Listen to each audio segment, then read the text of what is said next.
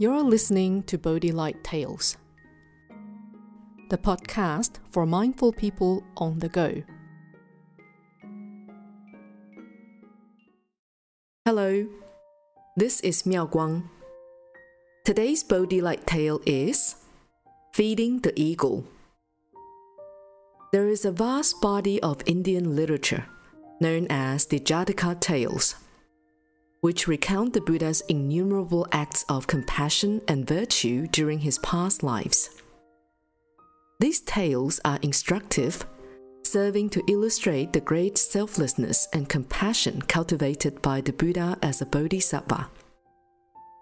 In one of his previous lives as King Sibi, the Buddha was a ruler that practiced generosity, cared for his people, and met their needs.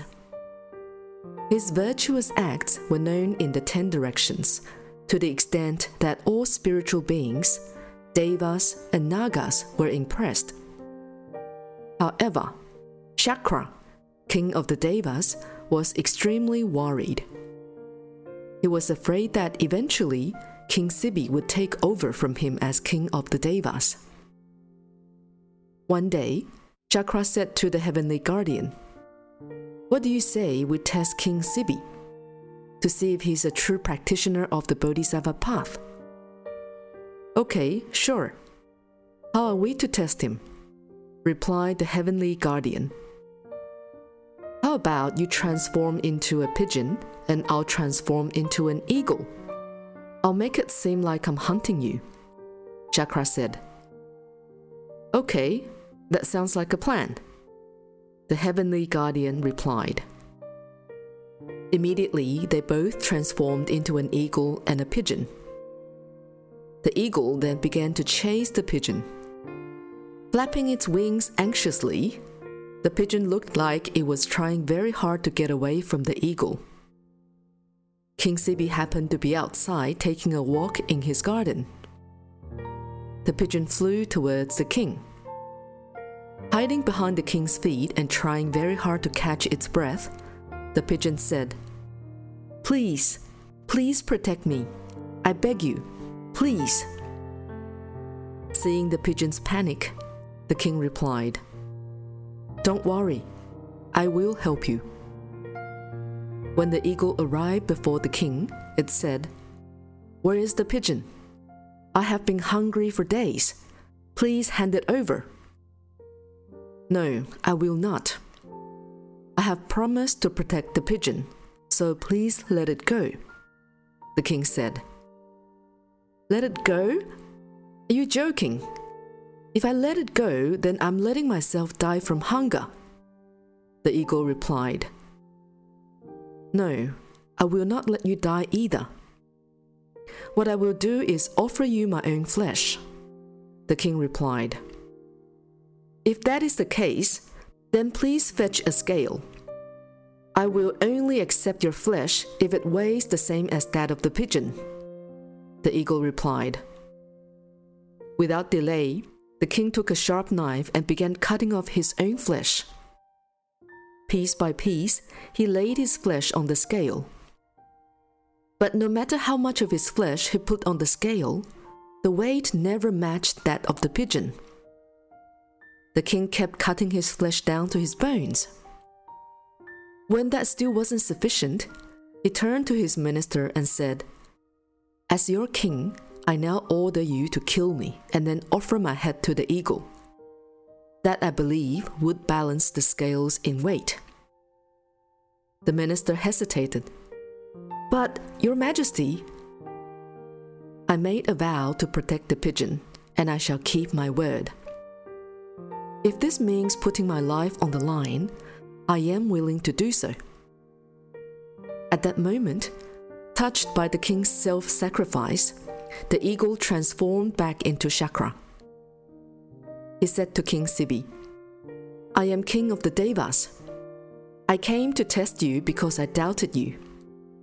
But you have proven to me that you are a true practitioner of the Bodhisattva path. You are truly compassionate, even willing to die to protect a bird. I'm so sorry for being selfish. Your incredible compassion has touched and moved me. I would now like to grant you any wish you please. Tell me, what is it that you wish for most? Thank you for your kindness. There are still many people out there who need my help. Please restore my body so that I may continue to help them. I vow to keep practicing the Bodhisattva path and attain Buddhahood.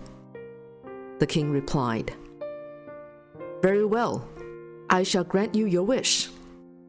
Chakra replied. Instantly, the king's body was restored to full health. This story was recorded in the Sutra of the Collection of the Six Perfections, illustrating a bodhisattva's compassionate heart for all sentient beings.